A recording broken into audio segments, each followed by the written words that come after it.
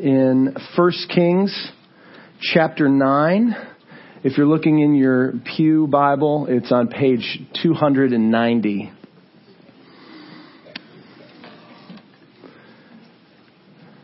We're going to be looking at the life of Solomon, king of Israel, this morning. And really, we could kind of go through the whole book of 1 Kings, the first 11 chapters of it. But we're just going to drill down on this one chapter to read, and then we'll be jumping all over, so it'll help you to keep the Bible open in front of you. But we'll stay mainly around 1 Kings chapter 9.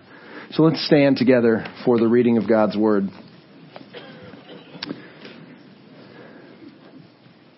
1 Kings 9.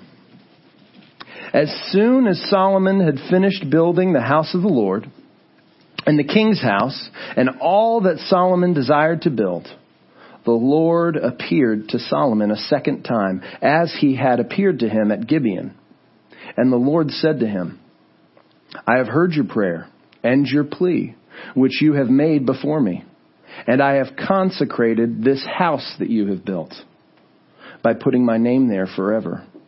My eyes and my heart will be there for all time. And as for you, if you will walk before me as David your father walked, with integrity of heart and uprightness, doing according to all that I have commanded you and keeping my statutes and my rules, then I will establish your royal throne over Israel forever, as I promised David your father, saying, you shall not lack a man on the throne of Israel. But if you turn aside from following me, you or your children, and do not keep my commandments and my statutes that I have set before you, but you go and serve other gods and worship them, then I will cut off Israel from the land that I had given them, and the house that I have consecrated for my name I will cast out of my sight, and Israel will become a proverb and a byword among all the peoples.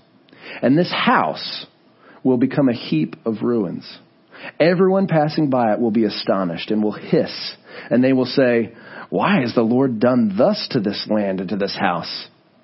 And then they will say, because they abandoned the Lord their God, who brought their fathers out of the land of Egypt and laid hold on other gods, and they worshiped them and served them. Therefore, the Lord has brought all this disaster on them. You may be seated. Let's take a moment and reflect on God's Word together.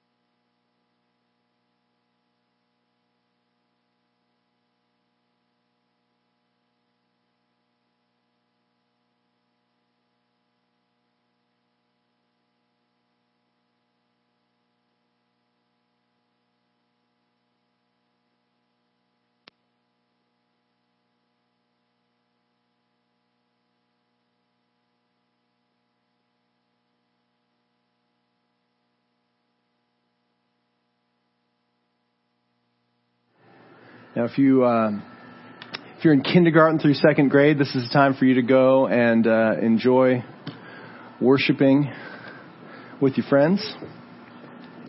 It was so great to see the pictures of all the kids that have kind of come through our church. That was really helpful to see the faces and to put it all together. And if you've been around, I mean, that's just one of the most exciting things that's happened in our church in the last couple of years. If you're interested in getting involved with the tutoring program, Michelle and Sharon, they'll be outside in the lobby standing at a table. So just talk to them, and they'll sign you up for everything, and you'll be incredibly blessed. So we're going to be spending our time mostly in 1 Kings chapter 9 and around. But as I said, we're covering, in all these sermons in this series, we're trying to cover the whole of the life of this one character, this one person, and the big story of God's people. And so we'll be jumping around a little bit, but I thought it would be appropriate to start the story from one of our favorite kind of story Bibles that we read at home. This is the Jesus Storybook Bible. Some of you have it, but this is the way they start their explanation of the big story of the Bible. Here's what it says. It says, "Now some people think the Bible is a book of rules, telling you what you should and shouldn't do. And the Bible certainly does have some rules in it. They show you how life works best. But the Bible isn't mainly about you and what you should be doing. It's about God and what He has done. Now other people think the Bible is a book of heroes, showing you people you should copy.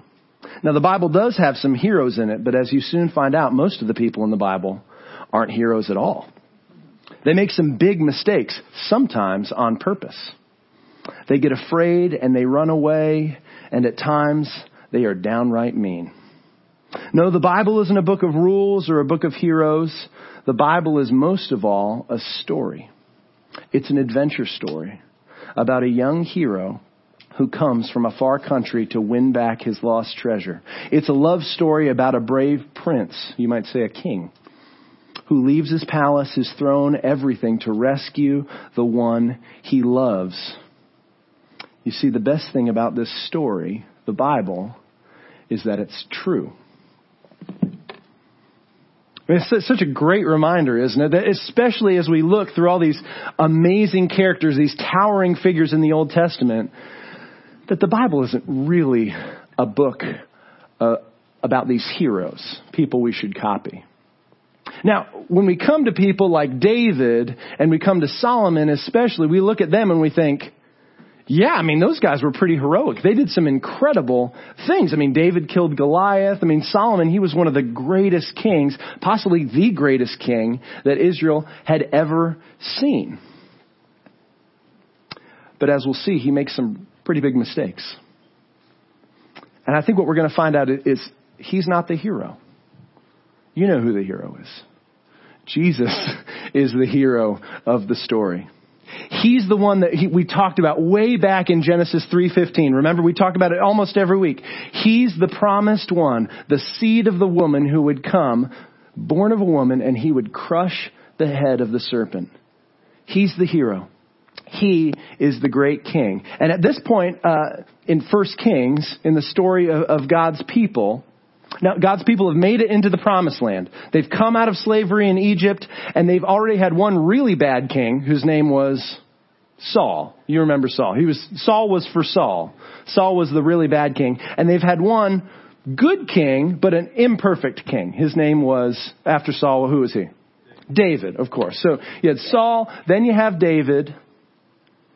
And then God made a promise to David, we talked about last week in 2 Samuel chapter 7, that one of David's sons, someone who came from David's line, would rule after him. And he would be the really great king. He would be the one who would build a temple for the people where they could meet with God. He would be the one who would build the temple so that God's presence could come down to be with his people and bring peace and prosperity forever. And his kingdom would never end. There's this promise of a permanent and perfect kingdom that's going to come through one of the sons of David. And so as we look at Solomon's life, we're going to be asking the same question that the Israelites were asking. When this new king came onto the scene, this son of David, we're going, is he the king we've been waiting for? Is he the one that we've been looking for? Is he the one that's going to bring this permanent and perfect kingdom? Is he the hero that we need? But I think we're going to see that both in his successes and in his sins, Solomon shows us that he's not the true king. In both his success, at the very height of everything he does, and in his sin, in the lowest moments of his life, he shows us that what we need is actually a perfect king. One whose heart is completely devoted to God. So let's just start by looking at Solomon's successes. And we're going to start all the way back. If you just put your finger in 1 Kings 9, because we'll get to that in a second, turn back at just a couple pages to chapter 3. This is kind of the beginning of Solomon's reign. And from the very beginning, we learn a couple things about Solomon. One, he is loved by God. I mean, this guy is absolutely, he's one of the best. He's one of the favorites. And one of the first things we learn about Solomon, not only is he loved by God, he also loves God. That's what it says in 1 Kings 3, verse 1a. He loves the Lord, and that he walked in the laws of his father David. So you see, this guy Solomon, he's blessed. And then Solomon, in this passage, God comes to Solomon, and God basically says, Solomon, just ask me what you want. I'll give you whatever you want. Just ask me for something. Do you see God's heart? Ask me for whatever you want. And Solomon does something incredible. He asks for wisdom. And it pleases God. And so God gives Solomon wisdom. You see it in verses 3 and 4. That he gives Solomon wisdom. Actually, you see it in chapters 3 and chapters 4. That he gives Solomon wisdom, and that just doesn't mean that he's intelligent, right? That he has smarts.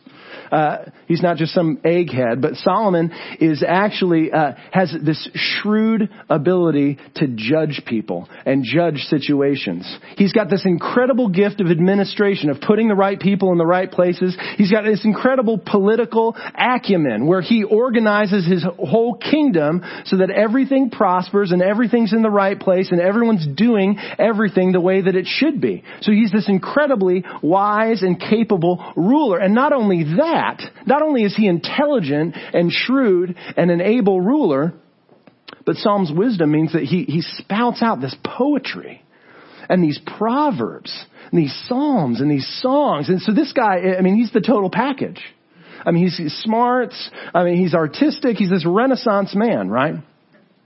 And not only that, he's a scientist. I mean, he could tell anything about any kind of bird or tree or plant. I mean, he just is absolutely, his mind is unparalleled. And God says, I'll give you all this wisdom. But not only that, because you asked me, I'm going to give you what you didn't ask for. I'm going to give you wealth beyond belief. I'm going to give you fame. Everyone around the world is going to know your name, Solomon. And this wealth and this fame comes largely because the kingdom of Israel, which has been at war for years and years and years, for generations, is finally at peace. So you can imagine the kingdom's at war, all the men are off and they're fighting in the army. Now they don't have to fight anymore. So they come home, and what do? I mean, they plant farms, they raise their animals, and they build up the economy. So they're there, and no one's worried about anyone coming in and stealing it. So the country just gets built up, and the GDP just grows and grows and grows. So the economy's booming. It's this wonderful time, and Solomon's bringing peace and wealth and prosperity. It's crazy, the things that happen where they talk about it. It's like, you know how sometimes when you think about like the roaring 20s, these boom times in America's history where these fancy monopoly guys with monocles were just lighting cigars with $100 bills. Like that's the kind of scenario that's happening with Solomon's time right here. It said that silver and gold were worth such little money that they wouldn't even use silver to eat with. They'd only use gold. That silver and gold were as common during Solomon's time as stones. It's just ordinary stones that you find in a gravel parking lot. And that chariots and horses, which is like it's like the iPad. It's like the pinnacle of technology. Chariots and horses. Seriously. I mean, it's like, you thought the car was a big invention. A chariot and a horse was a huge invention. If you had a chariot, if you had a horse, you must have been like a king or a really important person. There were so many chariots and there were so many horses in Israel during this time. People couldn't even keep track of them. They just lose one and buy another. And so it was just so unbelievably prosperous. Solomon sat on a throne of gold. But underneath the gold was ivory. So he carved this huge throne out of ivory, and then he's like, that's not precious enough. I'm going to put gold over on top of it. And not only that, this was kind of the pinnacle of all the wealth, of just the display of prosperity that this people had. Solomon built this temple for God. Now, the temple that the nation had to represent their God, it kind of said a lot about the people. How prosperous were they? How powerful were they? How great is their God? And so Solomon said, this temple is going to blow the doors off everything else. The inside of the temple was completely covered in gold. The outside of the temple was completely covered in gold. The inner part of the temple, the holiest of holies, was this perfect 20 by 20 cube. I mean, it was absolutely incredible. Everything was the height of craftsmanship and beauty. It was super extravagant. And the best part of all, when Solomon dedicates this temple, he throws this huge party. This is the crowning achievement over everything. There's this beautiful temple, this beautiful spot of worship. It's glittering gold everywhere. And then Solomon comes in and Solomon prays. And Solomon says, God, would you just bless this temple, please? And God's presence comes down in this mighty cloud, like on Mount Sinai. And it comes down and the people can't even see anything, but they're singing songs, they're blowing trumpets, and they're sacrificing animals left and right. And it's just this bedlam of worship and celebration. Because they're going, God is with us. God is protecting us. Our King's awesome. God is awesome. We're awesome. Yeah. It's just like this time of total celebration. No one had ever seen anything like it. So the Lord blesses the people and he brings his presence. And now you've got these people coming through Israel. Remember what Paul talked about? You've got this big nation of Babylon right here, right next to the nation of Israel. And then you've got the nation of Egypt right here, these big world powers. And if they want to do business with each other, they've got to pass through this little tiny nation called Israel. And so they're going through Israel, these big world powers, the mighty nations of the world, and they're passing through this little piddly nation called Israel, and they're going, what's that place?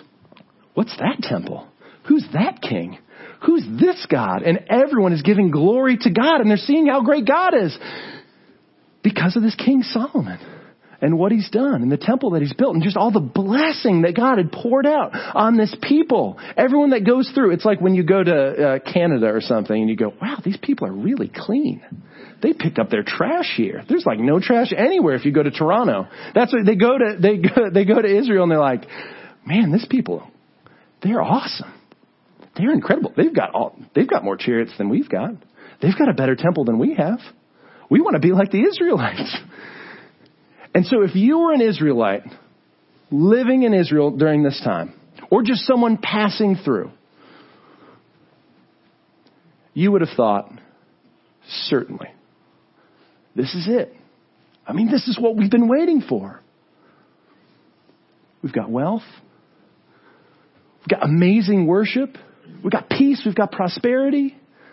We've got this king who's unparalleled wisdom. I mean, if you had asked Abraham, is this it? Is this the guy who was supposed to come? Abraham would have said, well, do you have the land? Are you settled in the land? Check. We're settled in the land. Are the people prosperous? I mean, you're supposed to be prosperous, like like the sand, like the stars in the sky. And we're like, yeah, we're prosperous. I mean, we are doing all right, Abraham. And he'd go, check. Sounds great. Sounds like you've got it. But what if you went back to Moses? And you just ran this by Moses and you said, Moses, I mean, look at this king that we have. I mean, look at the prosperity, look at the wisdom, look at the wealth. I mean, look at this temple. God brought his presence to the temple. Moses, just like Mount Sinai.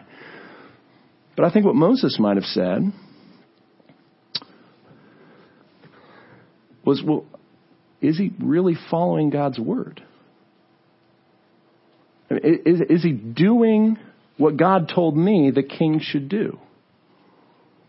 I mean, it's great, all this outward blessing, but is he really following after God's heart? So that's the question I want us to ask. Let's look, now that we've kind of gotten the background. Chapter 9, God comes to speak to Solomon. This is right after the high point of Solomon's career. He's dedicated the temple. He's prayed this incredible prayer in chapter 8. I mean, absolutely one of the best prayers in the Bible. If you want to learn how to pray a prayer, go and look at Solomon's high priestly prayer in 1 Kings chapter 8. I mean, it's incredible. The things that he says, he was an incredibly wise man. And then God appears to him. He'd appeared to him once before. And now he appears to Solomon. And he kind of has a little bit of like a performance review with God. It says in chapter 9, verse 1, as soon as Solomon had finished building the house of the Lord and the king's house and all that Solomon desired to build, all the great stuff was all finished. The Lord appeared to Solomon a second time. And he said, I have heard your prayer and your plea. I've consecrated this house. My eyes and my heart will be there forever, for all time. And he's basically saying, hey, you've done well, Solomon. I've heard your prayers. You did a good job building the temple. I blessed you and your people. But then he turns, doesn't he? Starting in verse 4, I think what God is saying to Solomon, he says, well, we've talked about everything you've done. We've talked about the kind of the outward state of the nation, but let's just stop for a second. Let's talk about you, Solomon.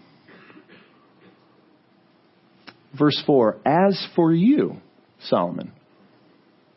Let's not talk about that, but as for you, if you will walk before me, as David your father walked, with integrity of heart and uprightness, doing everything that I've commanded you, keeping my statutes, keeping my rules, then I will establish your royal throne over Israel forever. You haven't established it already? Then I will establish your royal throne, as I promised David, when I said, you shall not lack a man on the throne of Israel. So what would we think that Solomon needs to do to really establish the throne? I mean, pretty much everything he's done, right? Keep up the wisdom, keep up the good political strategy, keep that economic policy, keep up the fame. That's really nice. Everyone is kind of afraid of us because they're all coming through and they think we're the best nation.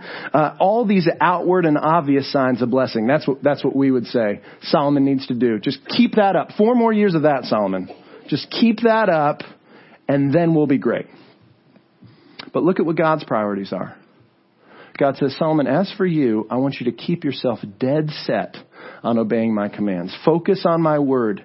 This is the most important thing. Keep my law. We're concerned about what's on the surface, but God is concerned about Solomon's soul. Now notice, if you will, in verse 4, there's that word if at the very beginning. And it's kind of a scary word, isn't it? A lot hangs in the balance on those 2 little letters. If you'll keep my commands, then all this good stuff is going to happen. And I think what God seems to be implying is that Solomon hasn't maybe really done it up to that point. God seems like he's calling Solomon to account, which is surprising because doesn't it say right in the beginning, it says Solomon loved the Lord and the Lord loves Solomon. So, and hasn't God blessed the nation? I mean, isn't there peace and prosperity? Hasn't God done what he promised that he would do? Surely Solomon's the king. And the answer is, yeah, God's done what he said he's going to do. But Solomon hasn't done everything that he said he's going to do. So let's go back and let's ask Moses again. Get Moses out. Moses, what was the king of Israel really supposed to do? Besides all this great stuff and make the nation great, what was he supposed to do? And you go back, and if you look in Deuteronomy 12, this is what he says. This is what Moses says about the kings. It says, these are the statutes and the rules that you shall be careful to do in the land the Lord, the God of your fathers, has given you. Here's what you got to do. You shall surely destroy all the places where the nations serve their gods. On the high mountains and on the hills and over every green tree. You shall tear down their altars. You shall not worship the Lord your God that way. But here's what you need to do. Seek the place that the Lord your God will choose. And go to that place. And there you bring all that I command you. Bring your burnt offerings and your sacrifices there. And take care that you do not offer your burnt sacrifices and your offerings at any place that you see. Don't just worship me any place that you choose, but go only to the place that the Lord will choose. Which, of course, we know is the temple in Jerusalem.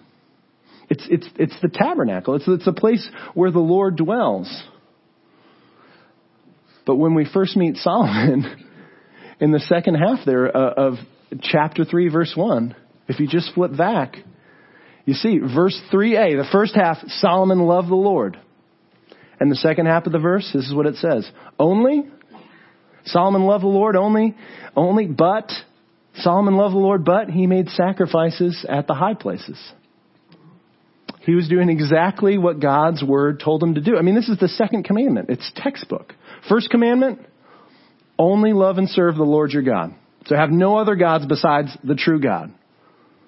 Commandment 2, don't make any graven images, which means don't worship the true God in any kind of false way that you just think of on your own. Even if you're worshiping the true God, you don't have the liberty to choose how to worship him. You're not just to do what seems right. You're supposed to do what God commands. So when God meets again with Solomon, it's almost as though he's warning him here in chapter 9. He's saying, all right, Solomon, remember those little cracks? Remember those little deviations from my law in the beginning, those little compromises? I need you to take those seriously. What's required if you're going to lead my people is wholehearted devotion. And it would seem that what God is saying in this exchange with Solomon is all the blessings that I've given you in your nation, Solomon, they were on loan. It's a down payment. I gave them to you because I'm a generous God and I love my people. I love to bless them. I love to provide for them. Everything you have now, hey, Solomon, it's just a preview of what's going to come. I'm just getting warmed up. The wisdom, the wealth, the temple, all of that was paid for, Solomon, with a penny out of my pocketbook. And there's plenty more where that came from. If you think I've blessed you, I haven't even gotten started. But Solomon, you have to follow my commands. You have to stay obedient. And so God's saying to Solomon, hey, no matter what it looks like on the outside, I'm after your heart. I'm interested in your soul. And so we just have to ask ourselves, what's really most important to you? What are you focused on? What are you concerned about? God is saying you can have everything together from the outside, materially, even religiously. But inwardly, your soul can be in turmoil because you've made a compromise somewhere along the line. And I wonder if you know that feeling too. That feeling of have to keep up the show outside. But inwardly, there's just something not right between you and God. God's concerned about the heart, not just the outward state of a people or a nation. And I think especially in this time when you have all the debates and all the political candidates and so many people are talking about making America great, making America prosperous, making America peaceful, making America powerful. Politicians are making all kinds of promises. I think what we see here is that it is a small thing for God to make a nation great. It's a tiny thing for God to make a nation or a people prosperous or peaceful or successful. And as we'll see, as we look through this history, God raises up nations and he casts down nations at the drop of a hat. It's a small thing to God. But what God's really concerned about is the heart of the people in the nation. Are they turned towards him? Or are they turned towards something else? Are they focused on obeying his word? Or are they focused on something else? That's just my 2 cents. That's free. So here, even at the height of his success, we see that the secure, everlasting throne that's promised to the son of David, that just doesn't seem to match up with Solomon, does it?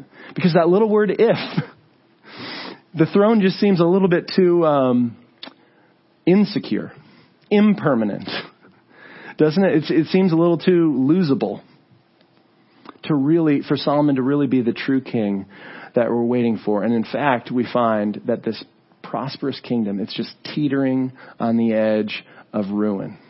And you know what I'm reminded of? It's like that moment, the Roadrunner cartoons. You got Wile E. Coyote and you got Roadrunner. And always there's a huge cliff. There's always a cliff. I mean, you always find themselves on a cliff And what happens, right, is he's on the cliff and the coyote's standing on the cliff, and what happens? Something happens where he tries to blow up the other side. And what happens? He always ends up cutting himself off the cliff. He's standing out on the edge and he doesn't realize what danger he's in. And so he takes the dynamite, or he takes a saw, or he takes something else, and then he just cuts himself off and he falls. Poof. That's Solomon. That's the nation of Israel. So let's see the rest of what God says in 1 Kings 9. We've talked about Solomon's success. Let's look at Solomon's sin for just a second. 1 Kings 9, starting in verse 6. But, listen, Solomon, if you turn aside from following me, you or your children, and you do not keep my commandments and my statutes that I've set before you, and you go and serve other gods and you worship them, I'll cut off Israel from the land. I'll cut you off. I'll make a break. And you'll fall. And Israel will become a proverb and a byword among the nations. And he says, this temple, this beautiful, glorious temple that you've built, the height of human achievement, it's going to be dust and rubble. And people are going to walk by and go, what happened to that people? So just let that sink in. God is warning Solomon that if he turns aside, if his soul gets off track and he ceases to be committed to God, all of it, it's going to literally crumble. God's going to turn the fame of Israel inside out. So they're going to be ridiculed and they're going to be mocked. So we see that he's putting a test before Solomon. What does Solomon do? Does he pass the test? Well, let's turn, just look a page over here at at chapter 11. Solomon has a really good run as a king. I mean, 1 Kings 10:23 says that he exceeds all the kings of the earth in riches and in wisdom. And Nehemiah, who's talking about him, he looks back and he says there was no king like him. He was beloved by God. But even Solomon, Nehemiah says, fell into sin. The first 10 chapters of 1 Kings are the record of just about the greatest king that the world has ever seen. And we wish really that we could just stop there. But you move on to chapter 11, and now we're going to see Solomon's sin, his idolatry, and really the undoing of the entire nation. So after this conversation with God in chapter 9, Solomon continues on with business as usual. His wealth and his wisdom continue to exceed everyone's imagination. But also he begins to turn from God for two reasons, or in two ways. One, in the area of his wives, and shortly after in the area of his worship. Solomon's sin, his wives, and his worship. Chapter 11 here it says, right at the beginning, King Solomon loved many foreign women, along with the daughter of Pharaoh, who he'd already married. Moses would be appalled at that. Moabite, Ammonite, Edomite, Sidonian, and Hittite women. These are all from the nations concerning which the Lord had said, you shall not enter into marriage with them, neither shall they with you, because they will turn away your heart after their gods. What it says in Exodus is they will prostitute themselves after these gods. And then you will do the exact same thing when you marry them. So Solomon's heart gets turned away from these wives that he's given his heart to. Notice how the Bible describes what happened. You see it in 11:9 as well. That word again. Solomon's heart turned away from the Lord. The wisest man on earth became a fool. Not because his mind was tricked. Not because they outsmarted him. But because his heart turned away. So what does it mean that when it says that his heart turned away? We tend to think of the heart, especially on a day like today, on Valentine's Day, as the main organ of emotion, of strong feelings. So that's why you use a heart to symbolize what emotion? Love, of course. Yeah, so love, this amazing, strong emotion. The heart is the symbol for love. But in the Bible, And the heart isn't just the center of strong feelings, of strong emotion.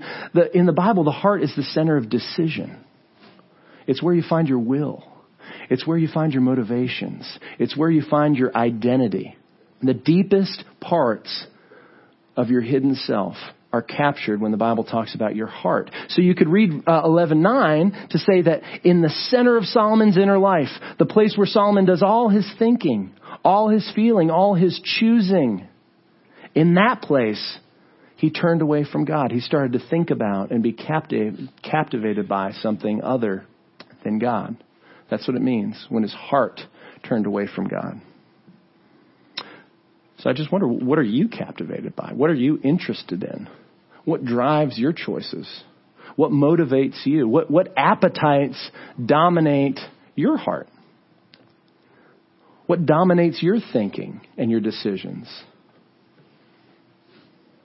And maybe like Solomon, it's the strong feelings of pleasure and power.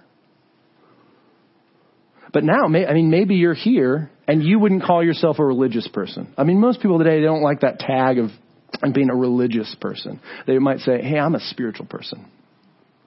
So you wouldn't say, hey, I'm not religious. I'm not like Solomon. I'm not going out and building churches or temples, and I'm just kind of checking stuff out here at Christ Community Church. I'm not interested really in getting super involved in religion because that's too formal. We live in Wilmington. We're cash. We wear sandals to funerals in Wilmington. So, religion, that seems so formal. But I think if you pay attention to what the Bible says, really we're all religious. Every single person is a worshiper. Every single person is religious in some way or another because every single person's heart is captured by something. And what the Bible says is whatever your heart is captured by, that's your God. That's your religion. And that's going to determine the direction of your life, whether it's for life or for death. Because what we serve is what we love. And what we love, that determines the course of our whole life. And not just our life, but it can determine the course of a whole nation. Especially when you have this role like Solomon did as the head worshiper for the people of Israel. So we've seen his wives. Let's look at his worship. So he starts with maybe just making a compromise, saying, yeah, I'll marry these women from other countries. That seems like a good idea. But then he moves from disobeying that command to then absolutely turning 180 degrees away from God. And he brings back to Israel the worship of all the evil gods that the Israelites had driven out. And I think this is probably the absolute low point in Solomon's life. In chapter 11, verses 5 through 7. It says, Solomon went after Ashtoreth, the goddess of the Sidonians, after Milcom, the abomination of the Ammonites. And then look at this. Solomon did what was evil in the sight of the Lord and did not wholly follow the Lord. Verse 7, Solomon built a high place for Chemosh, the abomination of Moab, and for Moloch, the abomination of the Ammonites. Where? On the mountain east of Jerusalem. He did this for his foreign wives, so they could make offerings and sacrifice to their gods. Moloch, do you remember him? We talked about him before, but he was the god where people would put their children on the altar to be burned. The child sacrifice god. Solomon, who's built the temple already, goes up to a mountain across the valley from the temple, turns his back on the glittering gold of God's temple, and makes another temple for Moloch. Turns his back on the place where God had met with his people, had brought his presence down, had heard his prayers. The place that God had promised, and he turned around and he gave himself to these gods right in the sight of God's temple. And the thing that kills me, David sins. He's got Nathan around. Nathan rebukes him. What happened to Solomon? Nobody said anything. Nobody stopped him. Everyone watched him do it. And maybe because he was so powerful, maybe because they were so prosperous, nobody said a thing. They just went along with it. And he led the entire nation into darkness. And it was as though they had never driven any of the gods out. It was as bad as it was before. So God comes to Solomon a third time. The last time we read of God speaking to Solomon in chapter 11, he says, basically, it's over, Solomon. I warned you. And I'm going to take the kingdom out of your hand. And after you die, the whole nation's going to be in turmoil. Remember everything I said to you in chapter 9? If you don't obey me, it's all going to happen. But it's not going to happen until after you die. So Solomon lives the rest of his life with essentially this death sentence over the people to think about what he's done. Which is why when you read the book of Ecclesiastes, you go, man, this seems like he's a pretty depressed guy. Everything's meaningless. Vanity of vanities. Everything is vanity. I mean, that's the beautiful thing with Solomon is you get this look into kind of the inside of his heart. You see why he was so obsessed with trying to teach his sons wisdom. Because he's saying, just try to hold on to something. Try to turn this around if you can.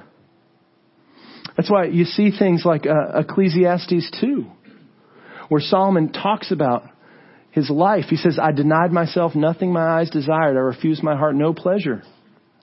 And then when I surveyed all that my hands had done, everything was meaningless, a chasing after the wind. Nothing was gained. Or maybe this Proverbs 4:23. My son, keep your heart with all vigilance. Watch over your heart. More than anything else, guard your heart. Protect your commitments in the inmost part of who you are. Guard your heart, for from out of it flow the springs of life. Take heed to the path of your feet. Then all your ways will be sure. My son, don't swerve to the right or to the left. Just turn your foot away from all evil. That's the end of Solomon's life. He's just throwing out fortune cookies to his sons to say, just don't do what I've done. So what's the verdict? I mean, is Solomon the king that we've been looking for? I don't think so. He's not the king that was promised. His throne's too insecure. Solomon's too insecure. We're supposed to look ahead to someone else. And the true king that we need is Jesus Christ. And just for 1 minute, let me tell you why. Now, you wouldn't be surprised to hear Jesus in conversation with some scribes and Pharisees about 1,000 years later. In Matthew 12, he looks back on the mighty acts of God in history, and this is what he says. He's talking about Jonah. He's talking about all the different ways that people recognized that God was doing something among them. He's talking about the Queen of Sheba coming up through the great and mighty kingdom of Solomon and saying, look at the wisdom of this guy. And he's saying, remember all the great things God did? Well, guess what? Matthew 12:36, he says, now one greater than Solomon is here, scribes and Pharisees. Someone among you right now is greater than Solomon himself, the greatest king that your nation ever saw. So why is Jesus greater than Solomon? Well, number one, he's greater in wisdom. I mean, Solomon in wisdom, he spoke the truth. Jesus was the truth. Jesus knew what was in the hearts of men.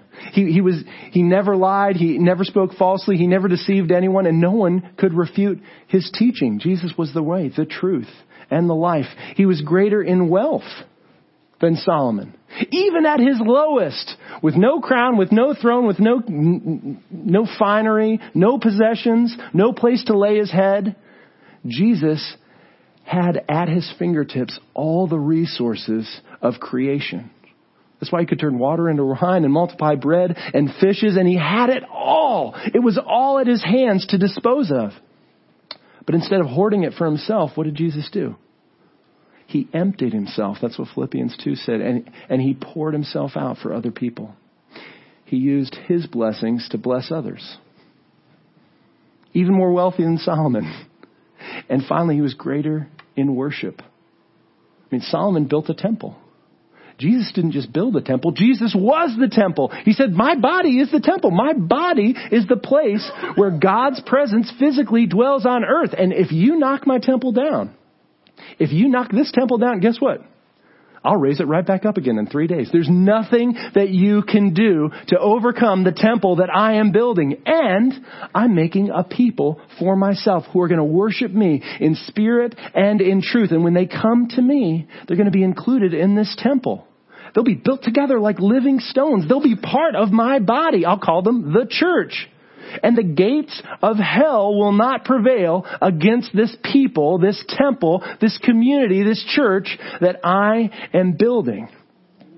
And not only that, with Solomon's disobedience, when he failed in worship, the whole nation was led astray. But Jesus, by his obedience, by his perfect obedience to God's commands, if we put our trust in him, we're all saved. Solomon worshipped imperfectly, and they all fell. Jesus worships perfectly, and he makes our imperfect worship perfect. He was faithful, and his faithfulness covers our unfaithfulness when we put our trust in him. Everything that Solomon passed on was just bad. Everything that Jesus gives us is just grace upon grace upon grace upon blessing upon blessing upon blessing. The inheritance that Solomon left for his children, death, destruction, disobedience. The inheritance that Jesus gives, everlasting life. It's never going to spoil or fade, and he's going to prepare a place for us. Nothing can take it away. Nobody can take away those that the Father puts in Jesus' hand. He's the perfect worshiper. He's perfectly wealthy. He's perfectly wise. He's the perfect king. He's the one we need. Let's look to him. Let's bow our heads in prayer.